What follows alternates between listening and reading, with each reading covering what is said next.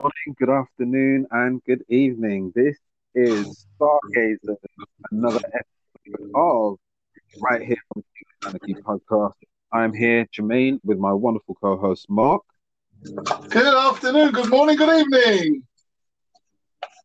Excellent, excellent stuff. How's it going, Mark? All good? Your end? It's all good. It's all good. I'm doing well in the sunshine today in the UK. Fantastic. What about yourself, Jermaine? Yeah, I've been out in the sun today. It's been nice, a nice little cheery vibe, Good. this morning. Yeah, for sure. It's a lot of gratitude in the air, I feel. I hope so. Thank you for spending some time with me.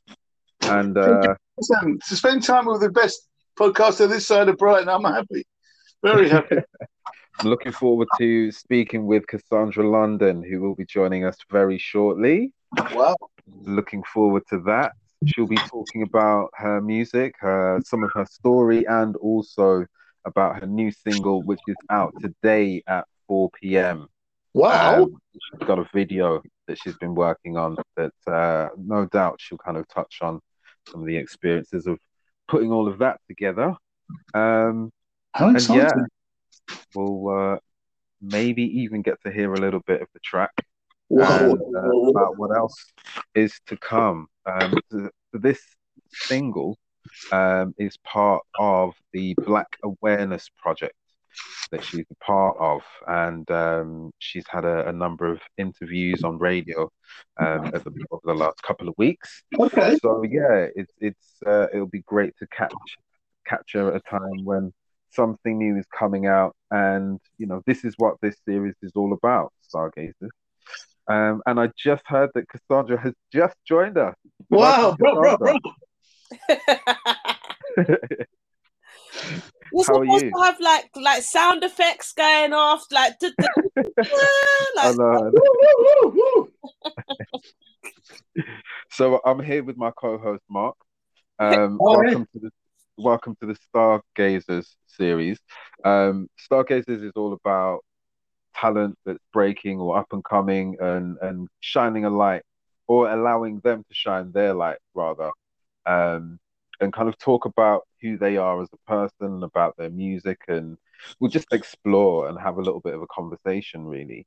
So it'll be interesting to see where this goes, considering the news of this Indeed. week and what you're a part of. So yeah, let's so Just to say, Jermaine, that you've missed out one important factor. go ahead. It's also about having fun. We love to have fun on here. Excellent. Yep. Cool. Sounds like I'm in a good place. Good. Yeah. I hope so. Oh wow. So Cassandra, let's talk about the new single, because this is coming out today, right? It is, yes. Excellent. 4 p.m. So 4 p.m. It's called They Don't Know. No, And you've actually oh, got the two titles in one.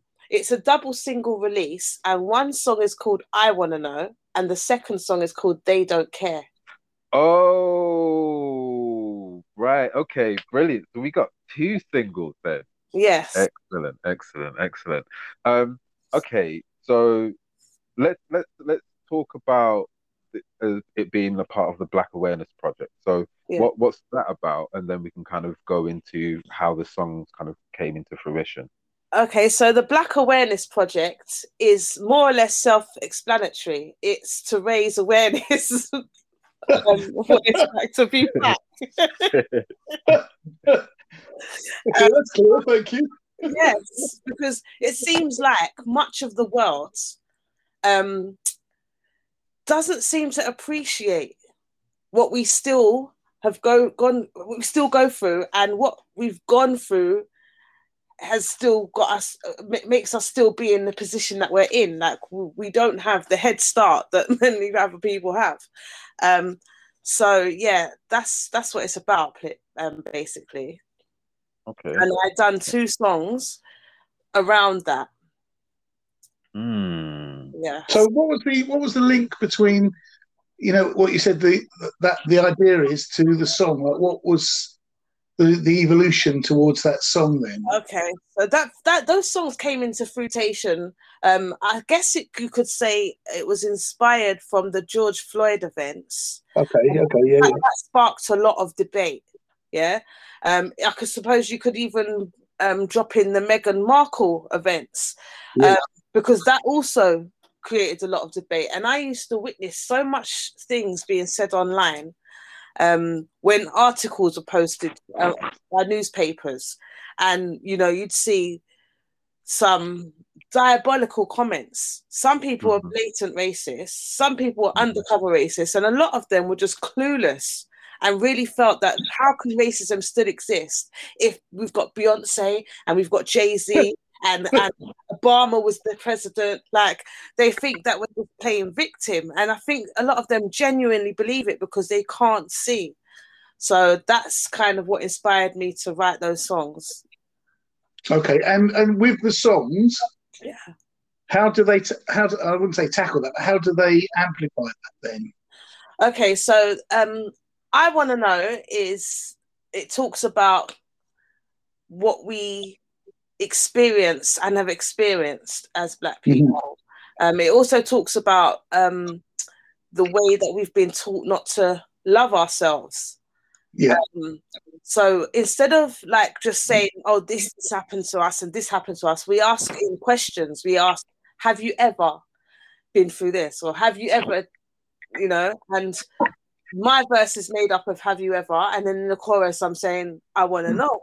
I want to know if you've ever experienced this." And then in the song featuring a Jamaican artist called Ascent, and then he touches on some more political side of things, and he's like, "Have you ever da da da da da? I want to know." And that's the angle that song's coming from. The second song is more to do with police brutality, and it's called "They Don't Care." And basically, it's like, because it's happening to us and it's not happening to people that look like them, they don't care, the government don't care, it's okay because it's us, but we won't give up fighting.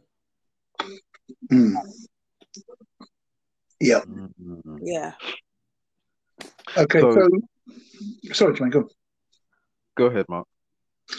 Well, I wanted to sort of because like on here, when we've been encouraged or asked people to come on, we like to get a little backdrop of where they started, how they got to where they are, so to speak. Because what you're raising is some really important questions. And sort of like, so where did it all begin? Where did you grow up? What were your influences? I suppose the best question to start with is, who are your musical influences? Okay, so growing up as a child, I'm actually mixed race. Okay. I identify more of the Black side, not because I disregard my white side, but because that's who I've grown around more. Yeah. So yeah, just put that out there. I grew up on reggae music. That was in my household. That was all that was played. So Dennis Brown. Okay. Money in My Pocket, that sort of thing. Yeah. And he still can't get no love. Right? Yeah. Frankie Paul with his issues with Sarah. Oh yes.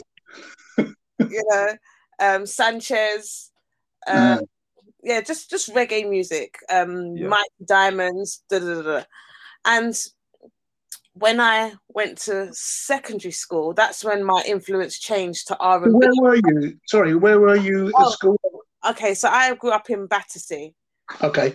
It sounds posher than it is. I mean, you've got your posh bits, but it's in between each posh road, you've got like an estate with loads of tower blocks. So I worked in Vauxhall Cross with homeless people. Yeah. And Battersea was literally down the road. It was literally a short walk. And I very quickly discovered exactly what you're saying. Yeah. It's not the beautiful, wonderful image that it has on the media. No, absolutely not. Yeah. Okay, so you grew up there, and is that where you went to school? I went to school, yes, in primary school. Primary school, I went to school in Battersea. Secondary school, I went to school in Fulham. Fulham? Yes. Okay. I mean, it sounds far, but it's like It does sound fun. When you cut through two estates in Battersea and you just walk over Wandsworth Bridge, you're in. Oh, okay. But you had to do all that in the morning, every morning, basically. Yeah. Okay, so that is quite a journey to school, to be fair. Yes, no, but it was, I got to meet different types of people. Yeah, I'm sure. Sure. What were there a lot of like local kids going to your school from your area as well? There was a few, yes. I wouldn't say there was a lot. Most of them came from West London. Oh, yeah. Okay. So this was in the days before postcode wars and all that stuff.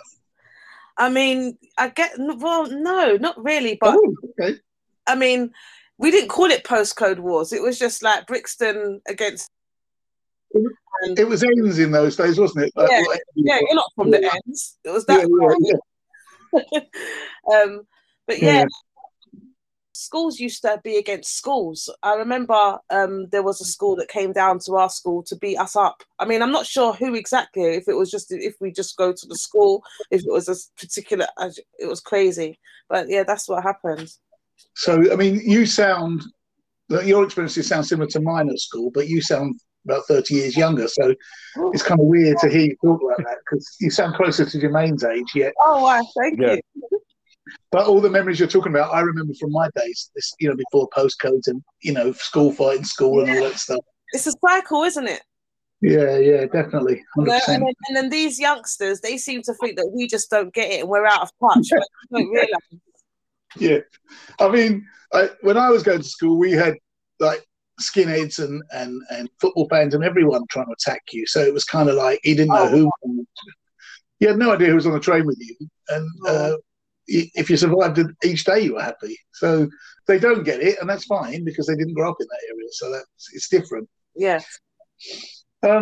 So with your family, I'm interested to explore like what you learned from your mixed heritage. So for example, where was your father from? Where was your mother from, etc.? That sort of thing. What did you grow up learning about their cultures? Yeah, it's really strange because I think one of the reasons why I identify with my black side more as well is because my mum's white, right? But she was brought up by a Jamaican dad. Wow. Okay. So my white side wasn't really my white side. Do you know what I'm saying? It was really yeah. So totally. And my dad was from Barbados. But he wasn't about, I mean, I knew who he was and, I got to see him, but he wasn't really a big part of my life until I was a teenager and started singing. Oh, okay. And what about his parents or, like the grandparents on both sides? Did you see them or? It was all down to him, so it wasn't that much. Oh, okay. Family events, he would come and grab me and bring me down there. I'd not be around all these strangers. And what about, before you were like, say, 15, did you end up going anywhere to do with your heritage in terms of travel and things like that? No. It wasn't a big traveling family at all. So no. Right, yeah. Just trying to get, so we like to get a feel of the people we're talking to, you know what I mean? So, yes, no, it's fine. It's fine. What's it called? Growing up, to be honest, it was just mainly Jamaican influence. Mm-hmm. Because of my mum's, who I call granddad. It was never step granddad, it was always granddad, do you know? Okay. So that was the main culture that I grew up under. And who were your role models? Like, growing up, we always think about the people that let's say in the media, that influence us in terms of motivation and ideas and things like that. Who did you look to? In question. I don't think I had many role models as a child. To be quite sad when I think about it. I think those role models kind of developed later in life. After I went through a few struggles, and I'd see other people go through struggles and still achieve things, and freedom fighters were inspiring. Rosa Parks was inspiring. The inspirations came later. When I was young, I guess I was naive. Well, most people are young when they're young. They're naive. It's what their influences are, Yes, isn't it? I So, didn't have any. No one really inspired me. I just didn't right. think about life that way. I just was. If that makes sense. But That makes absolute sense. Yeah, in absolutely. terms of like friendship circles or people that you were close to, like who were those people that were quite? Yeah, no, see, I had terrible trust issues. I went through quite some traumatic events as a child, to be honest, and Wow. it made me have developed really major trust issues. So it was hard to develop deep and meaningful relationships growing up. Mm. That came later. So how did you challenge that in terms of like, because it must be hard to live with at such an early age, not being able to trust most people. Yes, well, I actually had to have counselling. Oh, you did? Okay. Yeah, so that's what kind of helped me. And I had the counselling quite late in life. I didn't realise I had all of these issues until I picked up a book. And I was reading the introduction and I was in floods of tears because I was like, oh my gosh, I'm reading about myself. I thought everybody else was the problem and not me. And yeah, that kind of led to. So what was the book you read? Sorry, did you say the name? It's a book called Breaking Free. Okay, Breaking Free. I can't remember the No, people can, if they want to, they can search out for that. Yes. Yeah. Well, were there any songs? Because I asked Jermaine this when we talked about him growing up. Were there any songs that you remember, like in your youth, that kind of made you feel better about yourself, or that you said you looked for freedom? Were there songs of freedom that you listened to? Anything like that? Not really. No, all music. No? Okay. All music that had good melody and I could sing along to was an escape for me. So right. Okay. So you use music as an escape. Itself was my Okay. So if I can ask, when did you start singing? I started singing along to music in my bedroom while my mum was blaring it out. She'd always play music loud, so I was able to sing without it being heard. I was very shy and wouldn't sing in front of anybody. Okay. At the age of about 14, we went to a caravan park holiday. Okay. And there was a talent show. Okay. And I must say, before this happened, I was singing around, had headphones on and was singing along to something, not realizing I was singing out loud. And my auntie was making jokes about my singing and was like, oh my gosh, who's strangling the cats? Oh, that's not nice. So I didn't think I could sing, but we was on this holiday anyway, and I decided to enter the talent show because it's something that I always wanted to do. I used to write songs, from the age of 5 upwards. Wow. Yeah. So this was something that you took upon yourself. Yes. Well, basically, like your parents. Did your parents know? When I was singing along to the songs that my mum was playing, I used to play around with the words and change the words. Wow. That was my first experience of writing songs. Okay. Okay. And then, so I decided to enter this talent show, and I didn't tell my mum that I was entering. She didn't know until I got called up, and I won. Oh, wow. Yeah. Wow.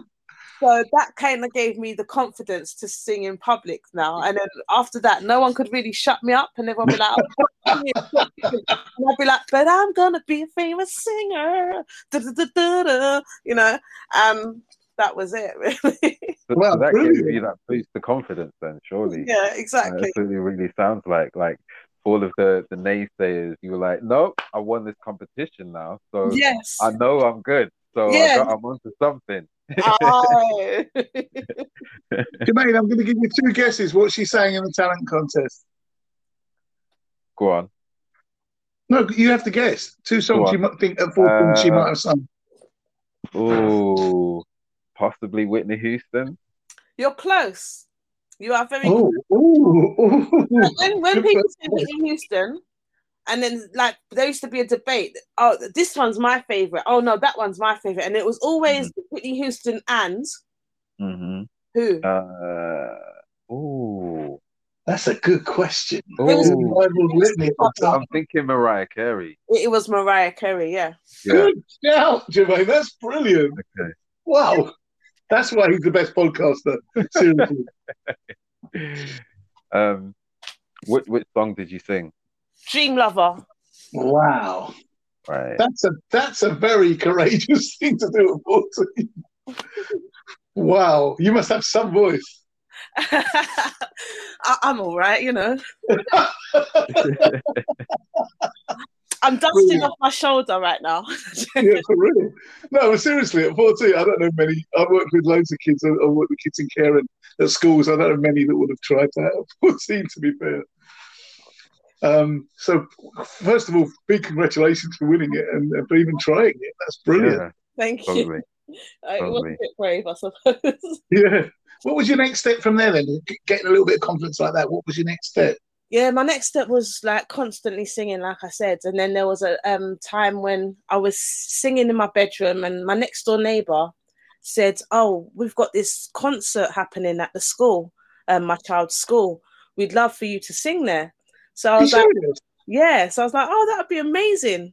And it was at a child's primary school. And I sang there. Wow. So it was so funny because I got myself a couple of backing singers and so forth. And then actually after I sang there, the little children were coming up to me with bits of pen and bits of paper, asking me for my autograph. No way, are you serious? Listen, yeah, it was great. And then there was a dad that was there, and he knew someone who worked at Arista Records, and wow, yeah, it was amazing. And he basically set up a meeting, and they came to see me perform. I performed at what's a talent show? Yeah, a talent competition. I don't know if you remember when Commander B used to have his night flight on Choice FM. I don't know. Yeah, he do it about 1 o'clock or 2 o'clock in the morning. So you'd have to stay up really late, and then on the phone, try not to wake up the household. And if you're good, you get like da, da, da, da, and if you're rubbish, you get the toilet flush. And I got through, and then I went to the big auditions, and then I got through to the top 10, and that's the performance where Arista came to see me perform. Oh wow, okay. Led to me getting a 5-album contract offer. Wow. How old were you? I was 15 at the time. Wow. That was a year after the talent show. Hold on. Yeah. You said a 5-album. I know, right? I know. Okay. At 15? At 15, yeah. I mean, I thought that I was going to, tour the world. I thought I was going to do the next best thing. Yeah, I had money signs in my eyes, should I say. And yeah, my mum got the contract looked up by lawyers, and they was like, this contract is a mess. If you sign this, you're signing your life away. Okay. So they said, look, set up a negotiation deal and try and basically negotiate the contract. And when they realized that's what we was trying to do, the offer was off the table. They wasn't interested anymore. They couldn't own you. Yeah, so I guess their intentions weren't pure, but that kind of, I was really upset with my mum because I told all my friends, I told all my friends that I was going to have like a different car for every day of the week. Every day. I saw the end goal. You know what I'm saying? And then my mum was like, "Oh no, but you heard what the lawyer said." I said, "But it doesn't matter. It doesn't matter, mum." I can just imagine a teenager saying that as well.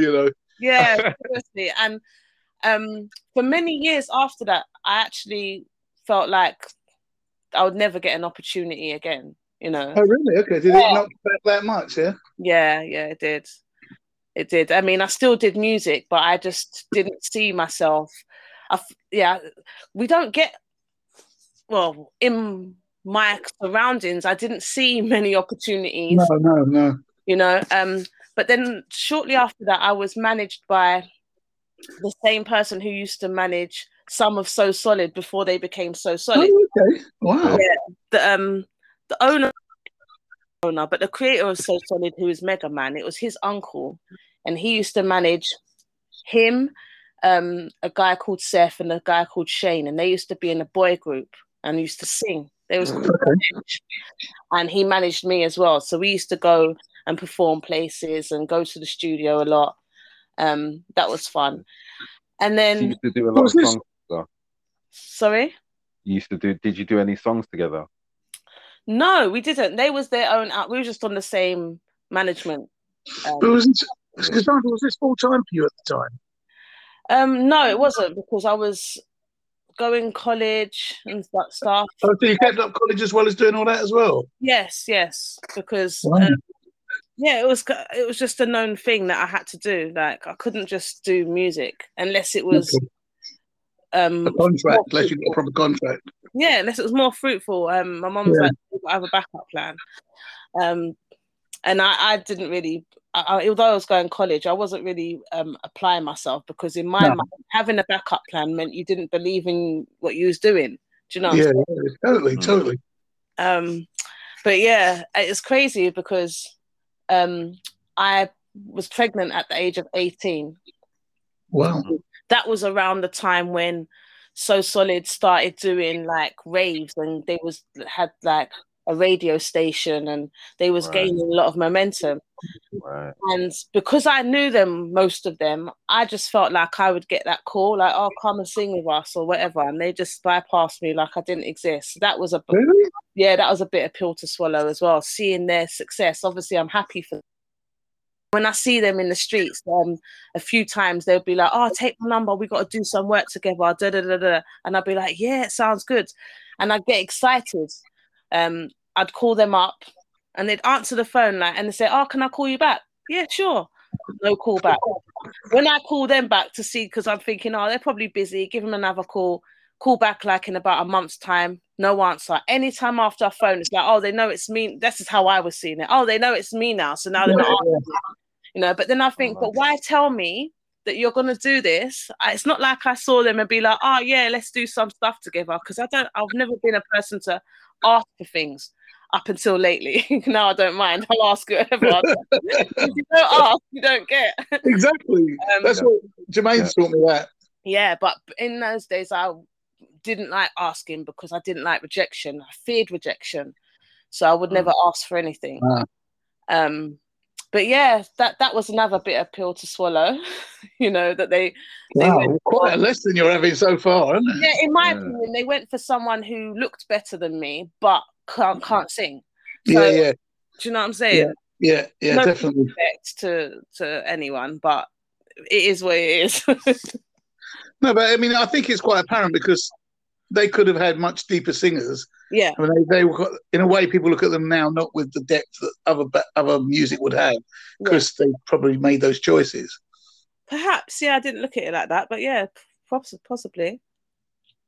Because I think of other people around at the time, and they were given more kudos because they had more musical depth, if you know what I'm saying. Yeah, maybe. I mean, So Solid were a big part of the music industry. To have a crew that big, be able to take over the charts. There was a time when they was dominating, and that was inspirational for many people up and down the country, because black music, it did seem like if you're from England and doing black music, you're not really going to get nowhere.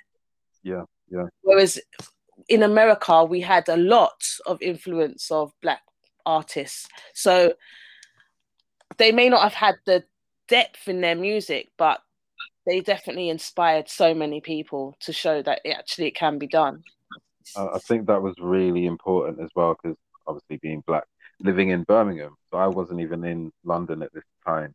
And when So Solid kind of came to the forefront, they were in the chart. It was like, what? They're from the UK. Yes. They're doing garage. Like, what's going on? Yeah. like they were everywhere. They were like booked for shows all over the UK. I'm not sure if they ended up doing festivals. They must have done a whole of streaming festivals. But and then came the whole thing with what was it? The thing with the police, the section. Yeah. Oh, I can't remember what it was, but the measure that the police took, which led to a lot of these events shutting down. Yes. And that was kind of a bit deflating for the music scene. It was, but then it was the birth of grime. Yeah, true. It was the birth of grime, and like when So Solid was kind of fading out, you kind of had North Star, and then you had like Channel U. Channel U was very big in getting music out there as Mm. well. So, Yeah. you know, as one door closes, another opens, doesn't it? So Yeah. Yeah, that's awesome. So, like, I think you're sort of from my generation, which would be kind of called the MTV generation. So, like, your Channel U's and your AKAs, and do you remember something called dubstep drama? oh yeah. Yeah. Yeah. Um, yeah. So you have a lot. We share a lot of the same sort of memories of that period of time. Um, did you ever like did you travel out of London at all, like as a child? Do Oh you yeah. experience anything outside? Yeah. Um Like, do good. you have family around the country or No, not like that. Just on like caravan holidays, that kind of thing. yeah, Yeah. okay. Nice, nice. And was that like a family ritual or tradition kind of thing? No, just something we did when my mum could afford it. There was a lot of us in the household, so traveling abroad and also not having the support of my dad made it Mhm, difficult for us. You know, my mum had five of us, so mhm, mhm. I yeah. remember it being a very London thing to go caravan parks. Like people, where everyone always used to head over to Essex ways to go to these caravan parks, and Okay. it was just very much like I want to get away from the summer, but I can't really afford to go anywhere big. So it was always that really, and Butlins, Okay. a lot of Butlins, and there was another Haven holiday Yeah, camps. that's where I won the competition at Haven Holiday. Yeah, but I remember because Ah, when you said a talent show, I remember them doing all that stuff because they would do a formula over the week because Yes, family usually only came for a week, so yes, you'd have like couples night on a Friday, talent show on a Saturday. You know, it was all yes, formulated. You know what I mean? yes, Games for the kids and all that. yes. So because you reminded me of me when you said that because I at that time I was taking children who were in care to these places for the summer, Oh, and nice. we bumped into all these families that were there. Obviously, you know. Yeah. Um, but also listening to you talk about your music, it's an interesting thing for me because I remember when I was growing up, there were a lot of black influences in British music, sort of Aswad and Black Uhuru and um, Steel Pulse. Yeah, So at the time, it was quite you could break into that music if you were up and going at the time because there yeah, was so many new bands starting up and then you had the specials and the beat and all that, so it was a time when we didn't even think there was a problem, but hearing you now, it's like clearly the next generation saw it very differently. yes. So that's quite an education for me, like just listening to you, and I'm sure people my age listening into the podcast will understand the difference that would make, in a generation. Cool. So you're at college and you're touring around uh, as well. What happened next? Like, what was your next Okay, so then stage? well, after college, I mentioned that I became pregnant. I was Yeah, pregnant yeah. at 18. And then I'm seeing the success of So Solid and not being brought in. So I kind of feel like that was the time that spurred on my depression, to be honest. Okay, okay. Um, I did hide it quite well. Only a few people will be able to look back and say, yeah, you know what, I could tell you was depressed at that time because I did hide it well. I was still studying. I went back to college and studied sound engineering, and I was always doing something in the studio, but I just wasn't pushing my. Didn't it became a hobby more than a dream then because I didn't. Okay. I was no longer dreaming. I felt like it was never going to happen for me. So I feel like that's what kind of made me feel depressed as well. Because if I had nothing that I wanted to do, what is not that I had no purpose? Do you know what I'm saying?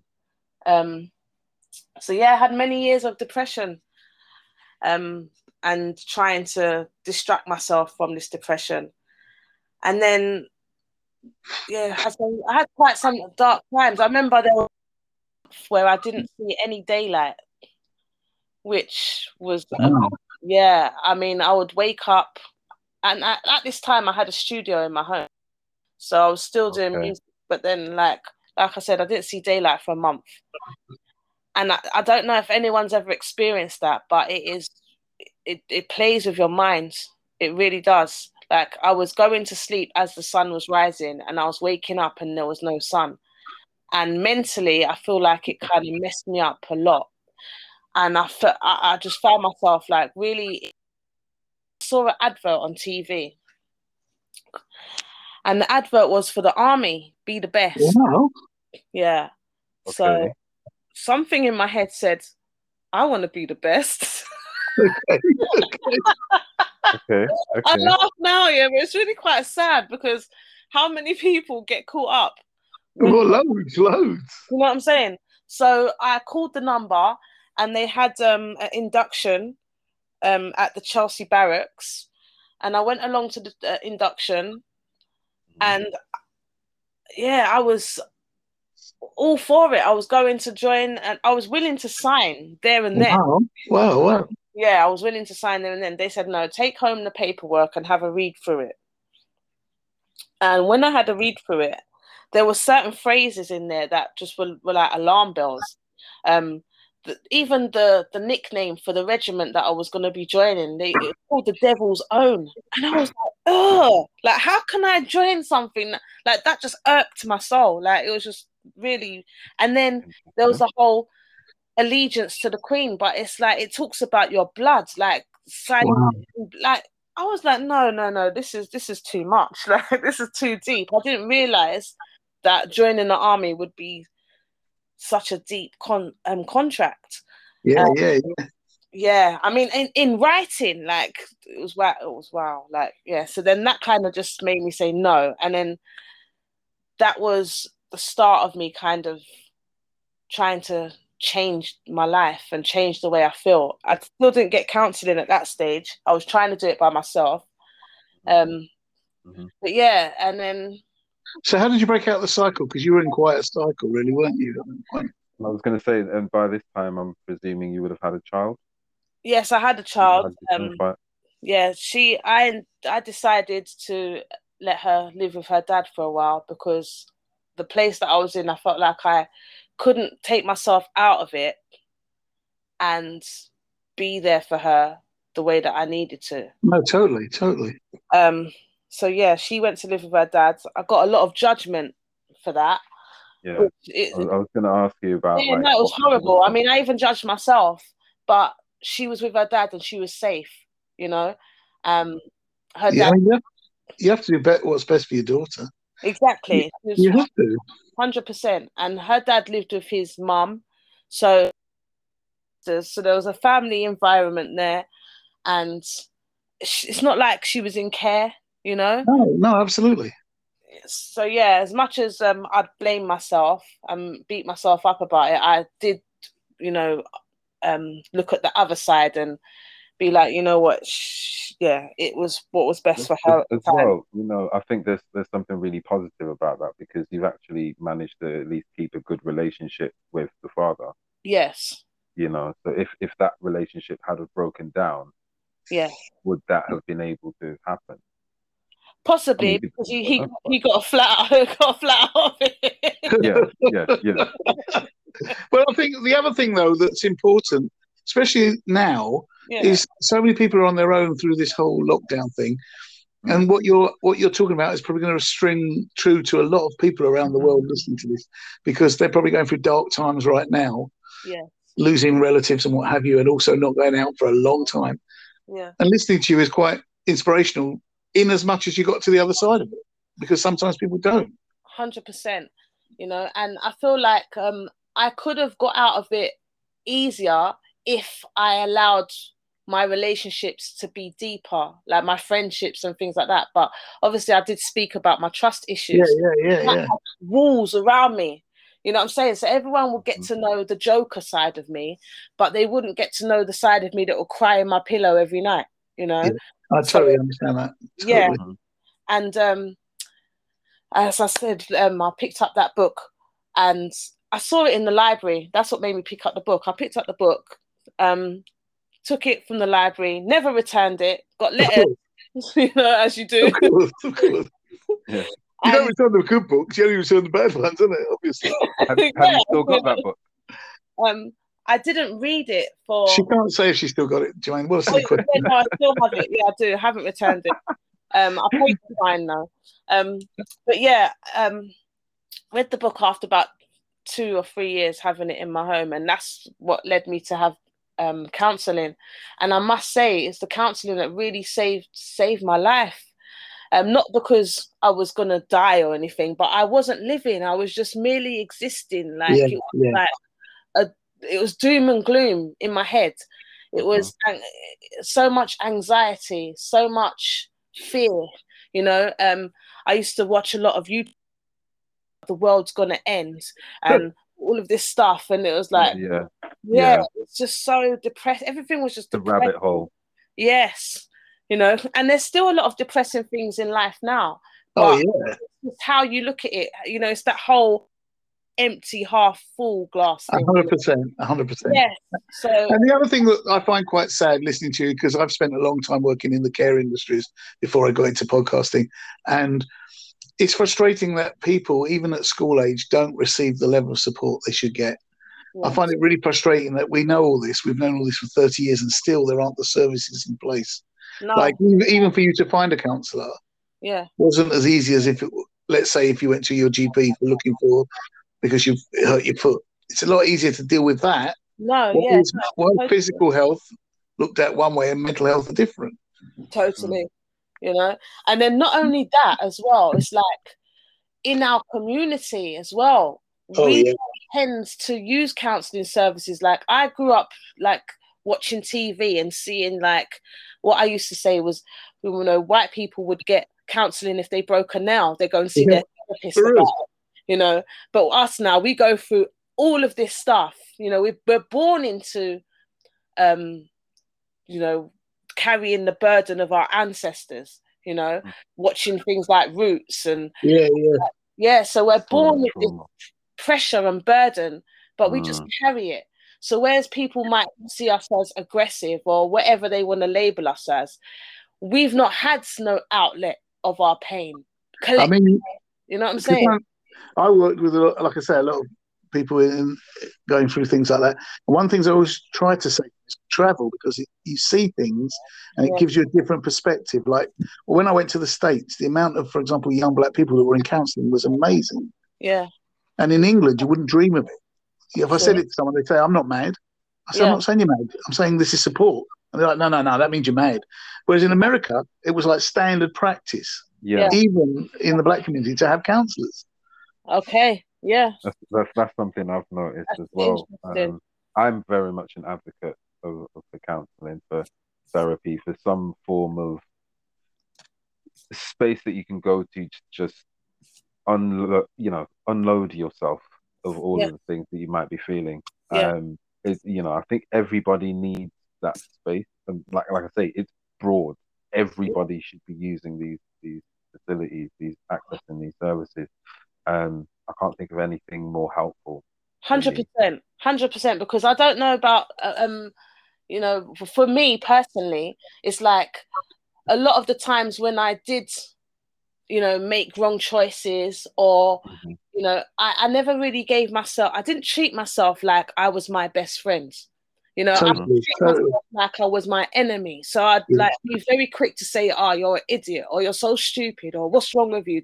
In my own, that's what I'm telling myself, feeding myself that negative energy, and that is a big part of being able to grow in a positive way. You have to show yourself love, and that's one thing counselling allowed me to do. It allowed me to say, well, you know, with everything you've been through, it's a wonder.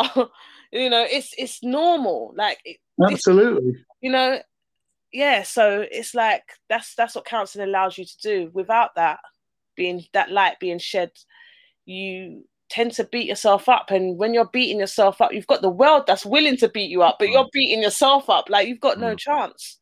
But also, you look to everything else.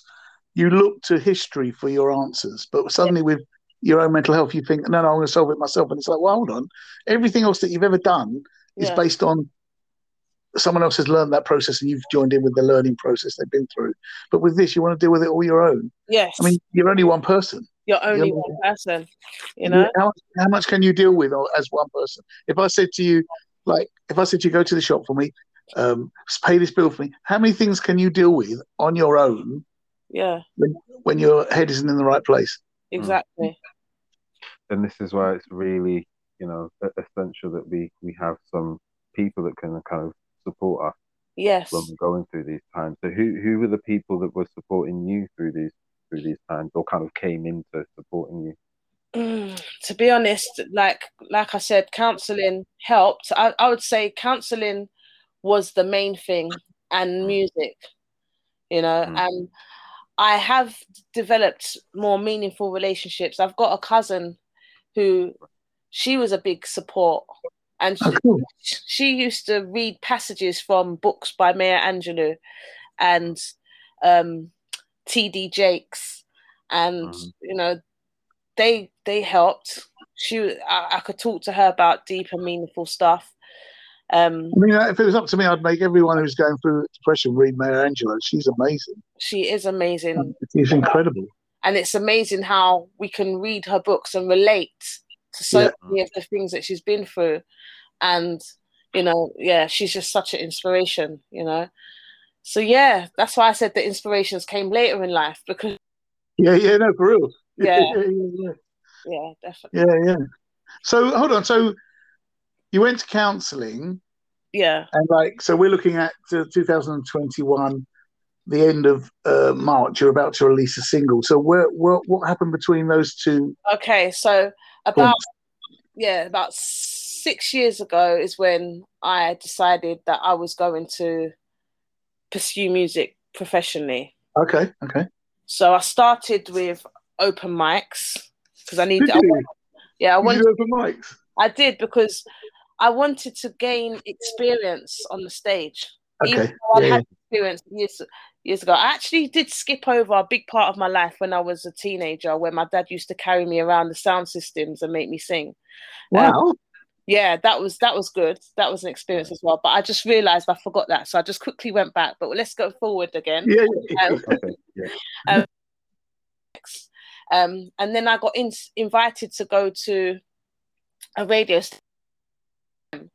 Oh Because yeah. one of those videos of the open mics I posted on my social media, and this DJ called Gussie Roots saw it, and he was like, "Come and do an interview." And I was like, "But I don't have any music out." He's like, "It don't matter. You can come on the radio and sing, and we can appeal for producers for you to work with." So I was like, "Hey, that sounds good." So I went on the radio station, done an interview, sang live, and then he said, "Any Wow. producers that want to get in contact," and then a producer called Star Vibes contacted me, and then he took me to Stingray Studios, and then that's kind of how I got into singing. Do you realize how many people have absolutely acknowledged your talent? So far in the story, at least 3 different individuals, not related to each other, have noticed you way above everyone else. That's amazing. I know, and then the people that I was like growing with just bypassed me. I'm not complete strangers have been knocked out by you enough to get you on radio shows, get you on tours. I mean, you must have one hell of a voice. Oh no! Look, you're gonna make everyone expect to hear something like out of this world. Like, no, it's you know what? But you know what I mean? I've been to overnights. Most of the people there don't get any callback. I've got to tell you. Did you ever perform Ladies First or the No. Brixton? Was it the Hootenanny? Oh yes, I've done the Hootenanny. Yeah. Yeah. Okay. Yeah. Okay. So there was an event there with Miss Jones. Was she ever someone that you kind of came across or performed No, the show for? no, I've not come across Miss Okay. Jones. Okay. Because when I kind of came down to London around sort of 8, 9 years ago, Yeah. I kind of got into like the sort of rap scene, R&B scene, Okay. that sort of open mic night, grime, all of that kind of thing. So yeah, it's interesting. So we kind of were in the same sort of circles, but not quite in the same circle. Yeah. There's some overlap. Interesting. Even just seeing that how different scenes use the same venues. Yes. Even that. you know, Of course, is something that the diversity of course. is definitely shining through there. I mean, Um, my first releases were reggae music, even though I mm, grew up singing R&B. Um, hmm but yeah, I had no issue singing reggae because I was brought up on reggae. You know, reggae was my first love, so Yeah, yeah. it wasn't alien to me. I always saw myself as being an R&B singer, but then with everything that I've been through in my life as well, I felt like reggae was a good fit because I was able to express myself a bit easier. That's what I thought anyway. I felt like R&B was more R&B slow jams were more kind of singing about more, I don't know, come meet me at 3 a.m. or some, I don't know, whatever. But yeah, where yeah, there's reggae, I could sing about everything. You know what I'm saying? So I felt yeah, like more free. And then I also felt like the community, because they sing about love and light a lot, I felt like the community would be more warm. Yeah. I was wrong, by the way. Oh, okay, okay. okay, Wow, okay. Um, Wasn't ready for that. Okay, let's just throw out the word hypocrites. okay, fine. But yeah, Really wasn't ready for that. Okay. yeah, it wasn't what I expected, but it was introduction to the music scene, definitely. And it allowed me to grow a thicker skin because although I had counseling and I felt powerful and positive, I was still a bit naive and thought like everyone was going to be nice, and it was quite daunting. Like it did kind of almost start my depression again because when I was Well, getting it would do. Yeah. a lot of hate, um, it Hate. yes, I was getting a lot of hate. Wow. I was getting a lot of love, but I was getting a lot of hate as well. So Why are there so many haters out there? sorry. Why are there so many haters out there? I just don't get why people are so uh, like their whole being. It seems to be so much more about hating in Yes. so many different communities. It's like, what is the thing about your life? Some of your life being about hating things. Well, I understand that a lot of people, as they say, happy people like, is it hurt people, isn't it? So Yeah, that's I right. know That's that right.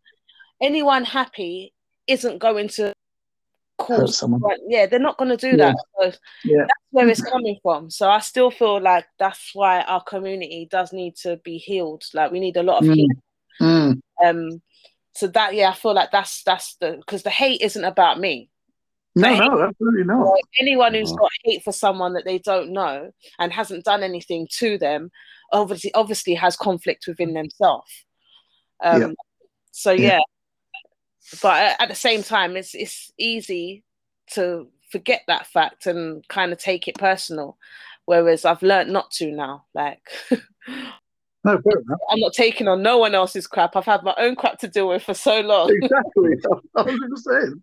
Yeah, Heal one person at a time. That's it. Absolutely. exactly that. And it's crazy because I've got a song called Too Blessed. Okay. And it was one of the songs that I had done with Stingray Records. And at the time, they was like, I was being told that they would be paramount in getting me out there as an artist. So they sent me this track that I was struggling to write for. And I almost was about to give up because I was with this track for about a month trying to write for this song, couldn't write the song. And I phoned Dilly from Stingray and I was going to tell him that I can't do it. And I was really upset because I was thinking if I can't write to this song, he might not want to work with me again. Mm. And then he didn't answer. And as I came off the phone, the whole song came to me. It was like, how did Wow. it happen? Yeah, the whole song, like after struggling to get even a line, the whole song just came to me. And I believe that the Most High gave me that song. Yeah. That song, the lyrics to that song help me when I'm in darker days. And I remember singing that song at a Galaxy FM community event. And a lady came up to me and said to me, I've not been out my house for years. And something told me to come to this event. And now I've heard you sing that song. I know why I had to come. I needed to Wow. hear that message. Wow. Like, yeah, that was a wow moment for me as well. That was like on the right path.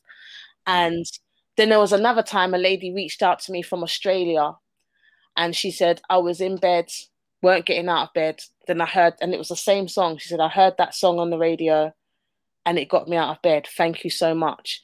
And that, you know, just to have something that, even I say I wrote it, but I didn't. I was just a vessel. But yeah, it's amazing. But you did kind of write it. I know what you mean, being a vessel, but you did kind of write it as well. Without the experiences you've been through, you wouldn't have written it. So it's shaped on you as well. It's not just that you delivered it because it came to you. Yeah. You had to be the right vessel to deliver it. You know what I'm saying? Yes, yeah. But yeah, like, it's just amazing that, you know, to be able to pen something and it inspire others as well as myself. You know, it's one of my favorite songs to sing.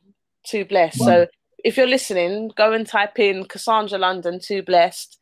You can type it in on all streaming platforms, iTunes. Is it? It's not iTunes no more. It's Apple Music, isn't it? I'm not sure, but yeah, Spotify, all of them.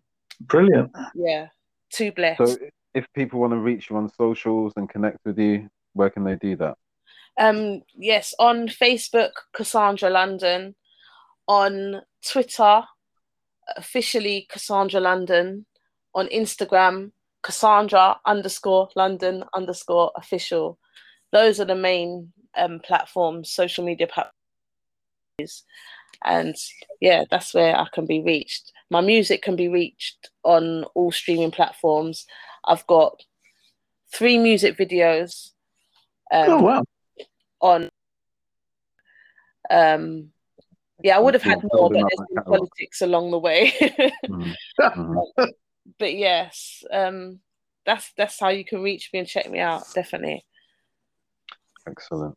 So I'm kind of guessing that you've got a wider body of work that you're either working on or working. Are you maybe, do you have tracks that you're trying to release from previous agreements or something like that? Put out, or? Yeah, no, I see. I've got a lot of work that I've done that is like, it might not see the light of day, to be fair. I don't have the rights to them because I've recorded them in other studios.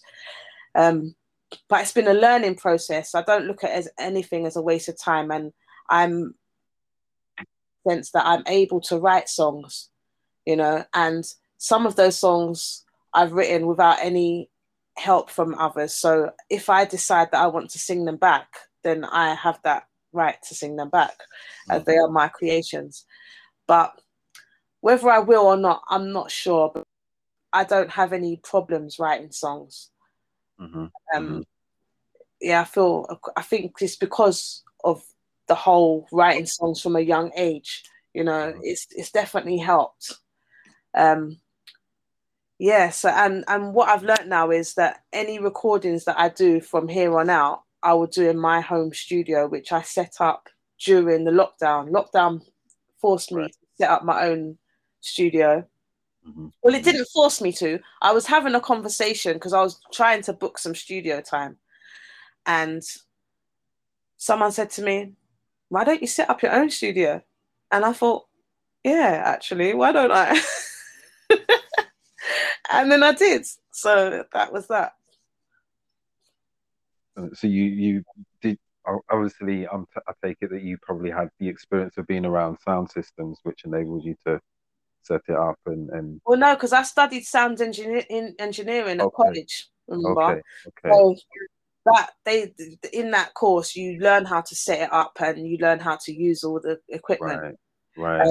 Before I did that, I was in a lot of studios, and I would say, "Oh, what does this do?" Because I was very intrigued by the mixing desk, because I'm just seeing all of these knobs. It looked very technical, and it felt like, you know, to me it looked like a spaceship, and I wanted to learn it, and nobody was willing to say, "Oh, this does this." I guess they was busy trying to work. It wasn't a teaching lesson. But yeah, it's forced me to go to college, and I learnt the mixing desk in a day. It really, Yeah, no, it's not wow. It's simple.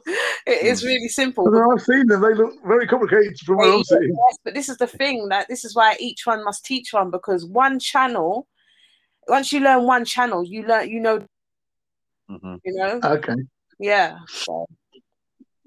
Yeah, because the thing is that I was kind of like pointing at is having the understanding of how even a desk works. Like Yeah. if you were just a pure singer and you'd never been around like in that environment and you Yeah. thought, oh, I want to sing, like, but I need a studio, but I don't know how to set it all up. Like that's going to be a whole learning curve, Yeah. a very steep learning curve at that point. Well, and then also these days you don't. I mean, if it was now, I probably wouldn't have to go to college to learn it. I'm sure there's a YouTube video. Yeah, it's true. Yeah, absolutely. So what's kind of to come? What's next? Okay, so obviously I've got the tracks dropping today. When I said I had 3 music videos, one of those videos is the one that's dropping today. Okay. Song I Want to Know. I've got another music video coming for the second single that's dropping today. This video, I'm not sure if I'm going to put it out in 6 weeks or 8 weeks. The jury's still out. I kind of want the video for I Want to Know to marinate a bit before I just put 2 videos out on one day. The 2 singles will come out, but one of the videos will take time. And then I'm working on other stuff. I'm not sure which is going to be the next release. I might have like a small listening party and help get some opinions. Good idea. Yeah. So yeah, but I'm just constantly working on music. Like that's all I'm going to do for the rest of my life, and that's that. Sounds brilliant. Yeah. Amazing. Is there going to be a world tour? Oh gosh. Well, I mean, I can't say no and I can't say yes. I would love there to be. It really just depends on how well the music does, because tours cost money. Well, we would like to invite you to sing at our concert. We're hoping to have a concert in Cape Town at the end of the walk that Jermaine and I are going to do. Yes. Jermaine, Shiloh and I are going to do. We're planning to walk from Cairo to Cape Town. Oh, wow. To raise money for the NHS and everything. That's amazing. And we're hoping at the end of it to have a concert. And the idea of the concert is to have South African and English music there. Oh, wonderful. So we'd love to invite you to that. We don't know obviously when it's going to be because it's all related to when COVID starts. Of course. Yeah, but I'm definitely down for that. Because we want to bring some stars from England over to South Africa so they can hear some English music as well. So that's the plan. Yes. And it'd be a great opportunity to network as well. 100%. But yeah, no, definitely. I mean, I'm all about supporting causes. You don't go through lives that we've been through without supporting. You know what I'm saying? Yeah, for real. I'm definitely about that. So yeah. Amazing. Thank we'll you keep so you much. Updated, obviously. Yeah, of course. And you keep us updated with your stuff as well. It's been amazing.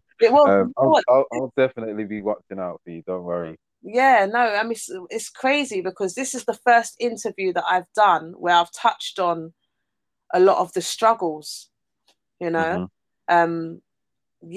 so it's good because anyone that's heard my interviews before that listens to this one will definitely get a bigger understanding. Yeah.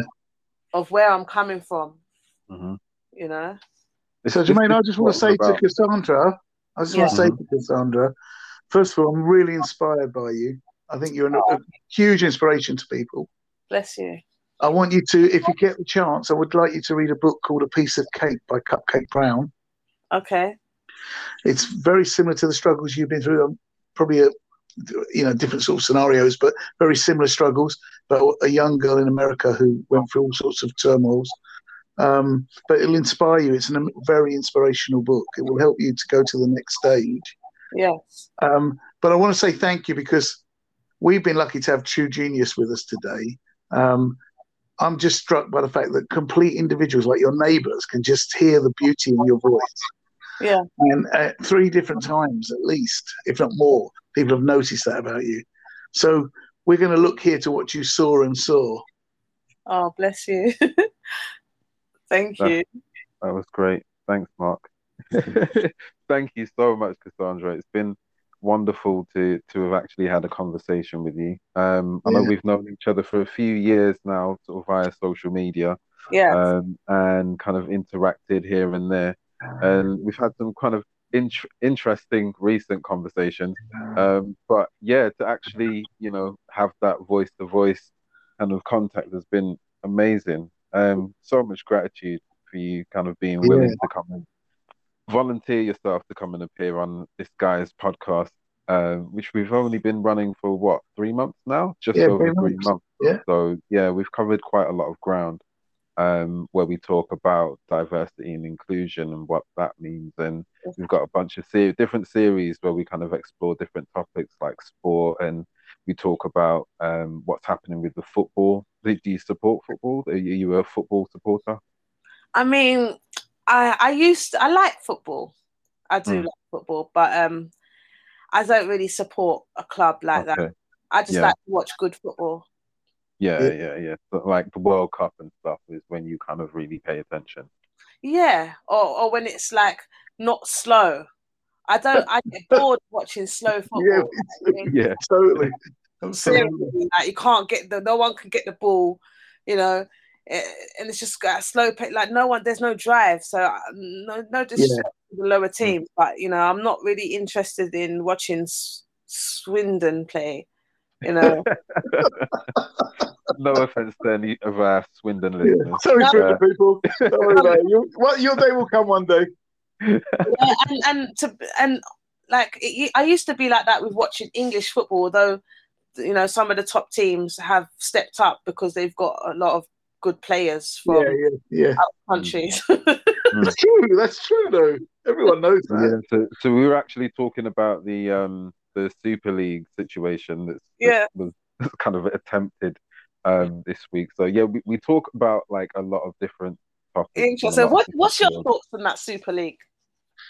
No, but one of the things before you say that, one of the things is how quickly everyone got together to stop it. Yeah. So what about doing that about things like racism then? Oh wow! Why are you stopping on that? Why are you just stopping on that?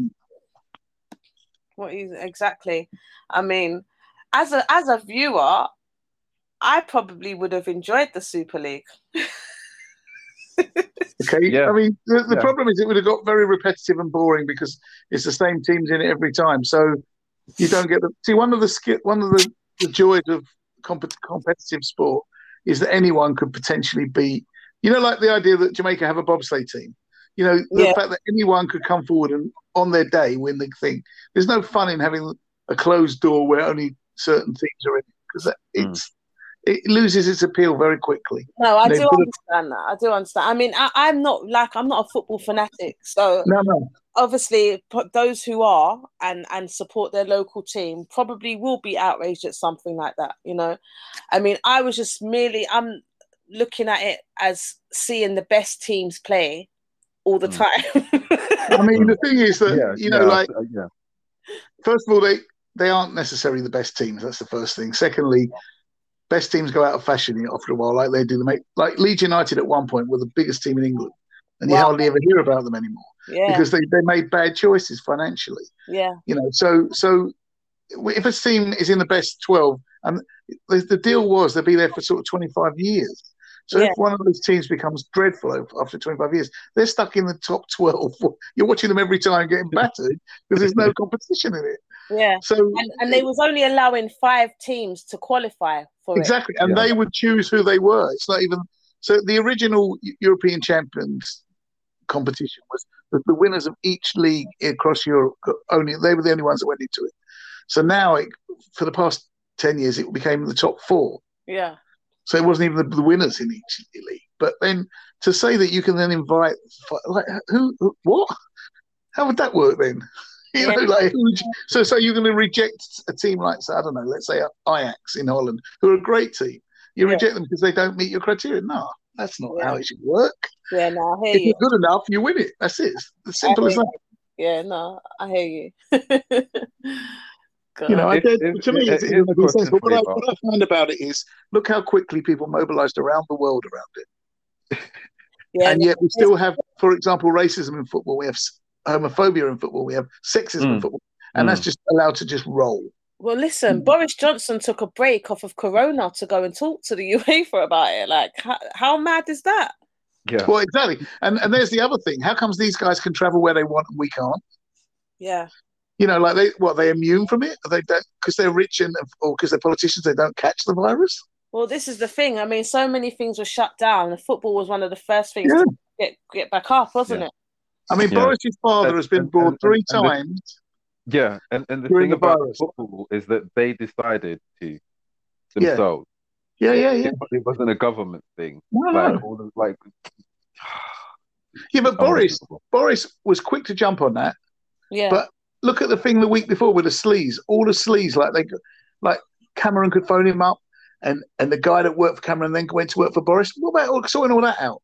Yeah. You know, it's because this is an easy vote winner, and they know they'll get everyone on it because everyone loves football. But you've got to do it with everything. You've got to do it with racism. I mean, look how many comments they've had about racism, of the government saying they wouldn't take a knee and things like that. Come on. I mean, there's that, and then the whole report to say they. Yeah, totally.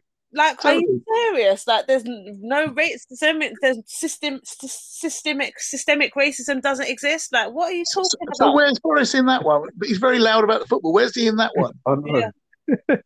I know. Do me a favour. This is hypocrisy at its highest level.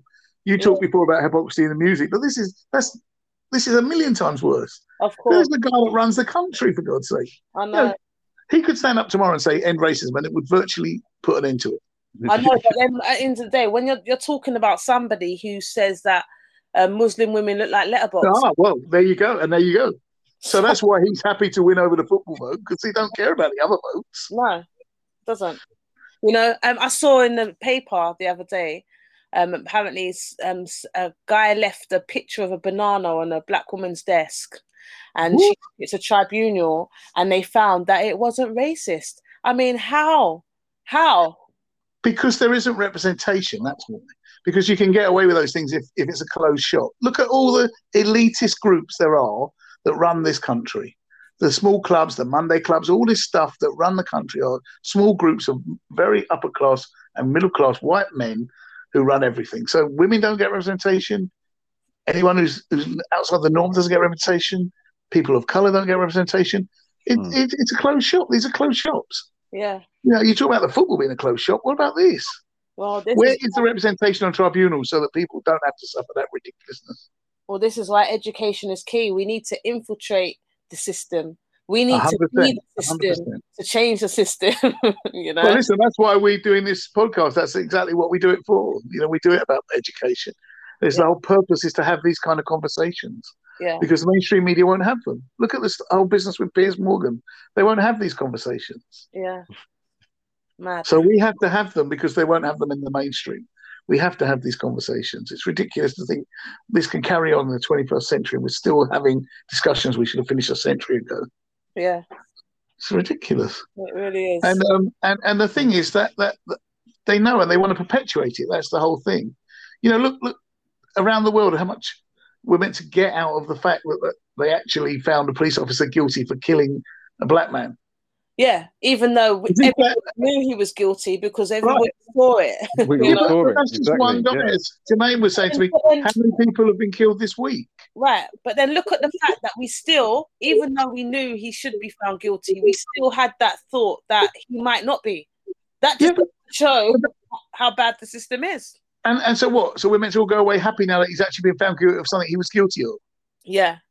That's ridiculous. Yeah. You wouldn't have that in any other field. That's complete nonsense. Yeah, no, I wasn't celebrating. I didn't cry because it's like I feel like this guilty verdict will just further prove to those who say racism doesn't exist. They say, no, but look, see? Yeah, exactly. Do you know what I'm saying? So it's Yeah, like, yeah, totally, totally. We yeah, need to stop racism, full stop. And listen, it's achievable if they had as much interest in doing it as they do about this big business football thing. If they had as much interest in stopping racism, it would stop tomorrow. if they had as much interest in our lives, if our lives mattered as Yes, much exactly. as Cecil the lion, Exactly. you know, and all of these animals that they're fighting for. I'm not saying don't fight for animal rights, but why are animals more important? I'm not sure if you heard about a lady or a charity that rescued loads of dogs from Jamaica a while back. No. She booked a plane or whatever and rescued loads of dogs that was on the streets. Kudos, well done. But she bypassed the people. Like Yeah. people are always bypassed. Do you know what I'm saying? Yeah, but you know what, Cassandra, we have the resources in the world to solve all of these things, but almost overnight. I mean, take poverty and starvation. We could feed everyone in the world overnight if it wasn't about profit. Yeah. You know, we in Europe we used to have mountains of butter that we let go to waste, so that the price of butter remained good for the businesses. Wow. So they let butter rot rather than give it to people. I'm just saying to you, we could feed the world. Yeah, no, we could. I mean, I'll give another example. How much land in the United Kingdom do you think is in private hands and no one's living on it or using it? Oh, loads. At least 50% is owned by the Queen, the Church, and the Royal Trust. If you gave that land to proper farming, like the old farming we used to 300 years ago, everyone would have food. Wow. This is about greed. I'm sorry, you got to call it what it is. It's about greed. They make more money if they close things down than if they open everything up to everyone. Yes. Jermaine and I were talking about the virus. In India, there's huge amounts of people are dying every day in India because they haven't got enough breathing apparatus and they haven't got a vaccine. Yet we could, around the world, if Mars was attacking, we'd unite as a world to make sure we all in it together. Yeah. If we gave the resources to India, that would not be happening. Yeah, it's crazy because it's like these people could still be greedy, yeah, and still feed the world. Like they could still have more than what they need. That's what I mean by greed. But the problem is that they're not making the kind of money. To me, I feel like it's not really them having more than what they need. I feel like it's them stopping actively trying to stop others from having. Because they don't want to lose what they've got. It's with that, even with they could still be wealthy. It's just madness to me. But you see, the way you've got to look at it is this: if I gave you $1 billion tomorrow, how much of that will you ever spend in your lifetime? Exactly. And yet these people are going away with 10, 20 billion pounds. How long is Elon Musk worth? How much is he worth? This is what I'm saying. It's like if they wouldn't miss it. So I don't think it's necessarily because they don't want to lose it, because they wouldn't miss it. They just don't want anybody else to have it. Well, it works out the same thing, because if someone else has it, you lose it. So it's the same principle. It's like you have a big house and you have a gated community and you have police and you stop everyone getting in the house. You don't even know why. You might have the Queen's got 200 bedrooms. She could house how many homeless people? I'm gonna try and simplify it to how I'm seeing it. Yeah, I've got a plate of food. This food tastes really nice. I've still got half of my food left and I'm full up. But because it tastes so nice, I'm going to still keep eating. Yeah. Now my belly's hurting me. I can't eat no more. There's still food left down there. But instead of give it to someone who's hungry, I will throw it in the bin. So it's not about me wanting it. It's about me not wanting anyone else to have it. That's a bigger issue than greed. Yeah. And also, you're going to have that food for the rest of your life. You know that you'll never ever be in a situation where you're not going to have that food. Right. It will always be there. Right. So even then, you're still not prepared to help someone else. It's really bad. So I feel like, I'm not sure, bad mind, evil, I think those words come into it as well. You know what I'm saying? Because if you can openly see that people are starving, and the one thing I've learned from talking to you today is that the more that you circulate, the more you socialize, the more you learn, the more you open your mind. Yeah. If these people live in a closed mind, closed gated community, they don't learn anything. Yeah. All they know is what they know. Yeah. You know what I mean? Like, so you could be the most ignorant person in the world and never learn anything because you're scared to step outside of any of that. Yes. And I dare say a few of them are. I'm sure if we sat down with them today and the three of us chatted to the three of them, we'd find them to be incredibly narrow-minded and very opinionated about things they know nothing about. I agree. And that's what has to change. Otherwise, it always will remain the same as this. Yeah. But on our next single, we can bring this out. We can talk about this. Hey. Yeah. Why not? Absolutely. And we can talk about what's changed since now and then as well. Yes, in these cycles that we go through. So I ask questions like that, but I also ask questions. How come I switch on my TV and I see music shows, and half the people on there are so poor, and yet I'm talking to a real star today, and no one's listening. Oh, bless you. I don't get it. To me, there's no logical sense in that. I like to work with logic because it's the only thing I can govern my life by is make logical sense. Yeah. And how, for example, you're not on every show with your voice, and Jermaine's not on every interview panel everywhere on TV because he's just amazing. And what I see instead is so mediocre, it's scary. Yes. I mean, I feel like the agendas play a big part in it. I'm sure they do. Whatever the agenda is what will be fed. You know what? There was a comedian that said, in England, you should be ashamed of yourself. If you think about the music you had going back 50 years, the kind of new kind of music that's come out of every genre of ska and punk and reggae, and we end up watching X Factor. Yes. It's like, that's embarrassing. That's embarrassing.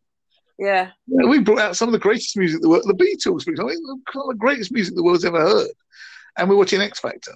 Well, I feel like X Factor, I mean, it's like there's the pros and the cons, and the cons to me outweigh the pros. Way outweigh. Yeah. I mean, I just understand how a nation that can make amazing music from all genres of music, every single genre, reggae, everything, end up watching X Factor.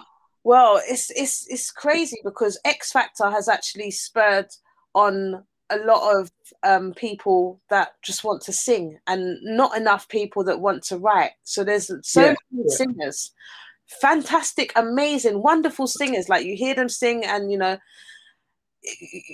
you'll view their videos online, they'll go viral, but they're singing somebody else's song. I'll put it like this to you: if I got £1 million every time anyone on TV sang Hallelujah, I'd be so rich it'd be crazy. Exactly. They just cover it time and time again, the same bloody song.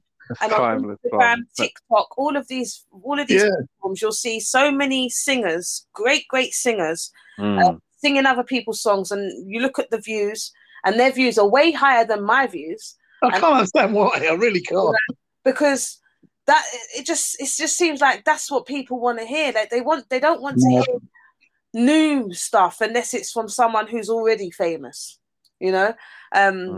And when it comes to other people who aren't famous, they want to compare you to the famous singers. So sing the famous singers' songs. So it does stop people from being creative. But then you got to think, every time that happens, we have something like grime comes through, and artists come through that because they push their way through past this mediocrity, and they come through with a new style of music. Yeah. So we're saying here now, Cassandra London's going to be the next star you're going to hear. Listen out, people. We'll see. But I just like creating music, and I'm blessed to have people that appreciate my music, appreciate my singing style, because I don't feel like, although I have influences, I feel like what people gravitate to me because I sing with my own style. And so ladies and gentlemen, I'd like to say thank you to we've been lucky and pleasure today to have the Maya Angelou of singing with us today. Absolutely wonderful. Thank you so much. Oh, bless you. Everybody have a good day out there. On your behalf, we'll say thank you and blessings to Cassandra, because she has been just a most amazing guest. And I'll leave it to Jermaine to tell you all the information you need about contacting what.